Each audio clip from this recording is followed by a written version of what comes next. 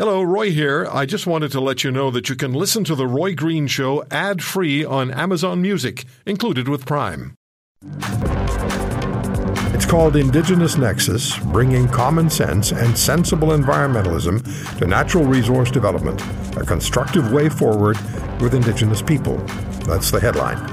On the 25th of January of next year, so a few weeks from now, Indigenous leaders, the energy and mining industry, and governments are going to gather in Calgary for a first-of-its-kind conference on responsible and inclusive resource development. And you may not know this based on the protests that we see. 65% of Indigenous people support or strongly support natural resource development. That's according to polling. Calvin Helene is the CEO of Insight Advisors. Calvin Helene is the son of a British Columbia hereditary chief who was named to British Columbia's top 40 under 40, is a lawyer and an internationally best-selling author. Dances with Dependencies was the first book. Just amazing. Calvin, I just want to say this. Dances with Dependency is so relevant today, but even from a more broad perspective than you delivered initially. It's just bang on, and thank you for all the books you write. You're very welcome, Roy. It's a pleasure to be on your program. Yeah, good to have you with us. What's the Indigenous Nexus objective, and who is involved? You know, we talk about the industry, First Nations, and government. Be a little more specific, please. Well, this is an Indigenous-led conference event, and the idea of Nexus is to bring people together in a constructive way, and a spirit of respect, and to honor the point of view that people have, whatever it is,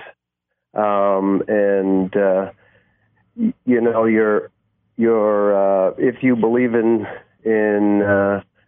something, this should be done in a respectful atmosphere. For sure. And in Canada, what's happened is the country's learned that we're not going to develop our natural resources without Indigenous people involved. And if you listen to a lot of the media that's promoted by what I call big green organizations, what happens is everybody has this idea that Indigenous people are not interested in developing resources.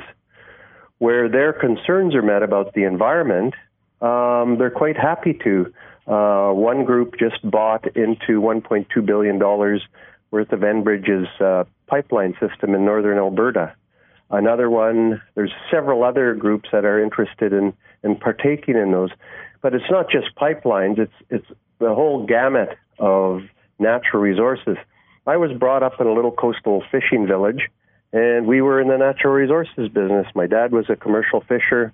He was a logger at some point. This whole country is developed on our natural resources. And the divisive climate that's emerged in relation to our natural resources is really harming our country. In the past, we've built this country on natural resources. Mm-hmm. Do you know what I find really, Calvin, if I may, what I find really interesting is what you just said, and in the release that I received, Indigenous Nexus, 65% of Indigenous people in Canada support or enthusiastically support the development of natural resources. That's a message that is not often heard. It isn't often heard because I think what happens a lot whenever there's any kind of discussion is, the talk about pretendians that is in the media, where a lot of high-profile non-Indigenous people have fraudulently assumed Indigenous identity and got all kinds of benefits from that. Yes.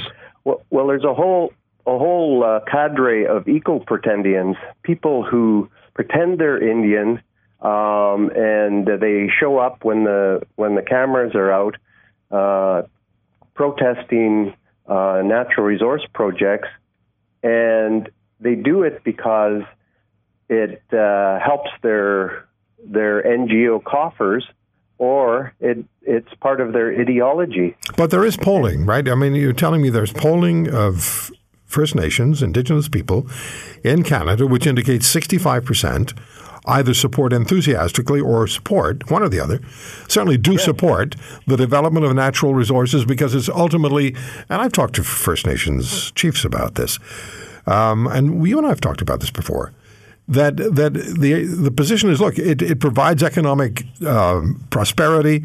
It allows for First Nations to make decisions about their own future and to create their own sustainable environment. But most importantly, it gives it's an opportunity, and it's an opportunity that I've heard time and again. And this is what registers with me. It's an opportunity that shouldn't be denied by somebody who just doesn't want it to happen. Absolutely. There's a shift taking place in the Indigenous community. It's been taking place for some time, and it's really more pro-business oriented, with the caveat that things have to be done in an environmentally correct way. Okay, so what do you do? What do you do, though, with the 35%? Sorry to interrupt you.